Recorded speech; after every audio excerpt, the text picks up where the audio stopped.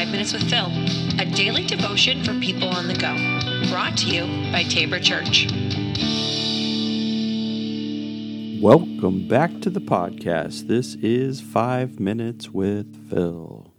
All right, we are moving on from the book of Acts, and we're going to head into some of the epistles. And I think that it's important to point out, and we're going to kind of just do these probably pretty quickly. I mean, I'm not going to go through every single argument that mostly Paul was making to the churches, and but instead I want you to, and we're going to look at like Corinth, right, in general, and that's what we're going to take a look at today. Is Corinth had a lot of issues.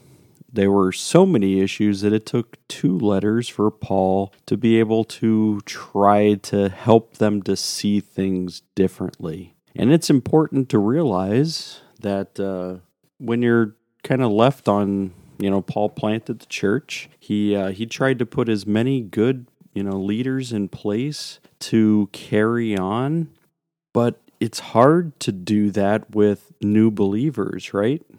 I mean, and it always says, be careful. Don't put new believers, and I think this comes from the pastoral epistles that we'll get to some other point, but don't ever put a new believer into a position of leading a church, of being a pastor. Why? Not because that their skills and abilities may not match. It's just that they have to first understand the word. They have to understand, be able to soak it in.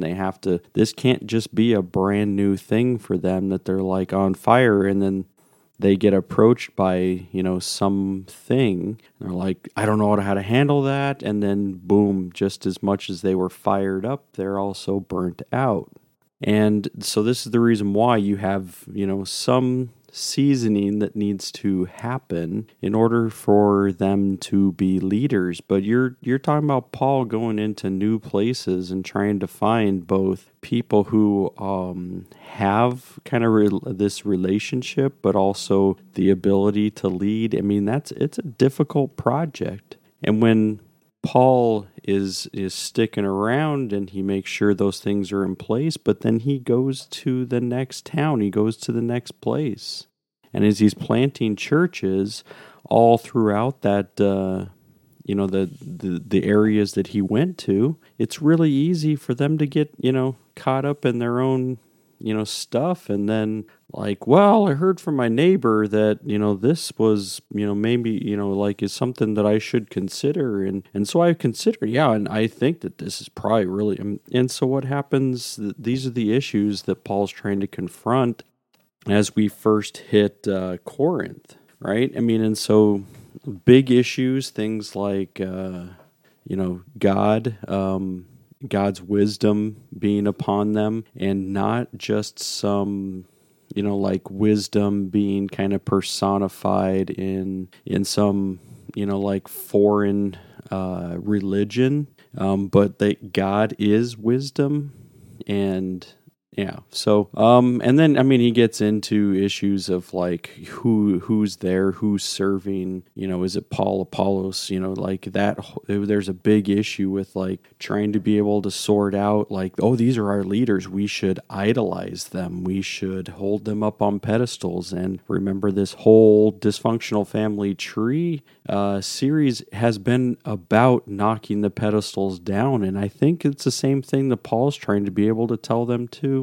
In Corinth is like, this isn't about me. It's not about Apollos. It's not about, us. Like this is the work of God. And so he goes through lots of issues, both 1 Corinthians and 2 Corinthians, when he's talking about pride, and he's talking, I mean, even some practical issues like avoiding lawsuits with Christians, avoiding sexual, sin. He talks about marriage and tries to correct some of the things that are occurring. He talks about food sacrificed to idols, and he talks about, sometimes, Paul, as a disciple, follower of Jesus, has to give up his own rights for the sake of others. And that's very applicable to the world today. Sometimes we've got to not press on with our rights. We instead lead with God. And sometimes it means that we're going to have to put ourselves behind someone else, our other fellow brothers and sisters, or, people that are in our neighborhoods. So, Paul talks a lot about idolatry. Why? Because there's a lot of, within that culture, out of Roman culture, Greek mythology, Roman mythology, that the idol worship is strong. And so he talks about idols and meat that's offered to idols. He talks about the Lord's Supper, spiritual gifts. Very much in 1 Corinthians is the body of Christ. And then you get to Romans 13, which is the love chapter, which often is the one that couples pick for weddings, marriages, right? Even though it's talking about God's love for us, right? And that's the perfect picture of the love that God has for us.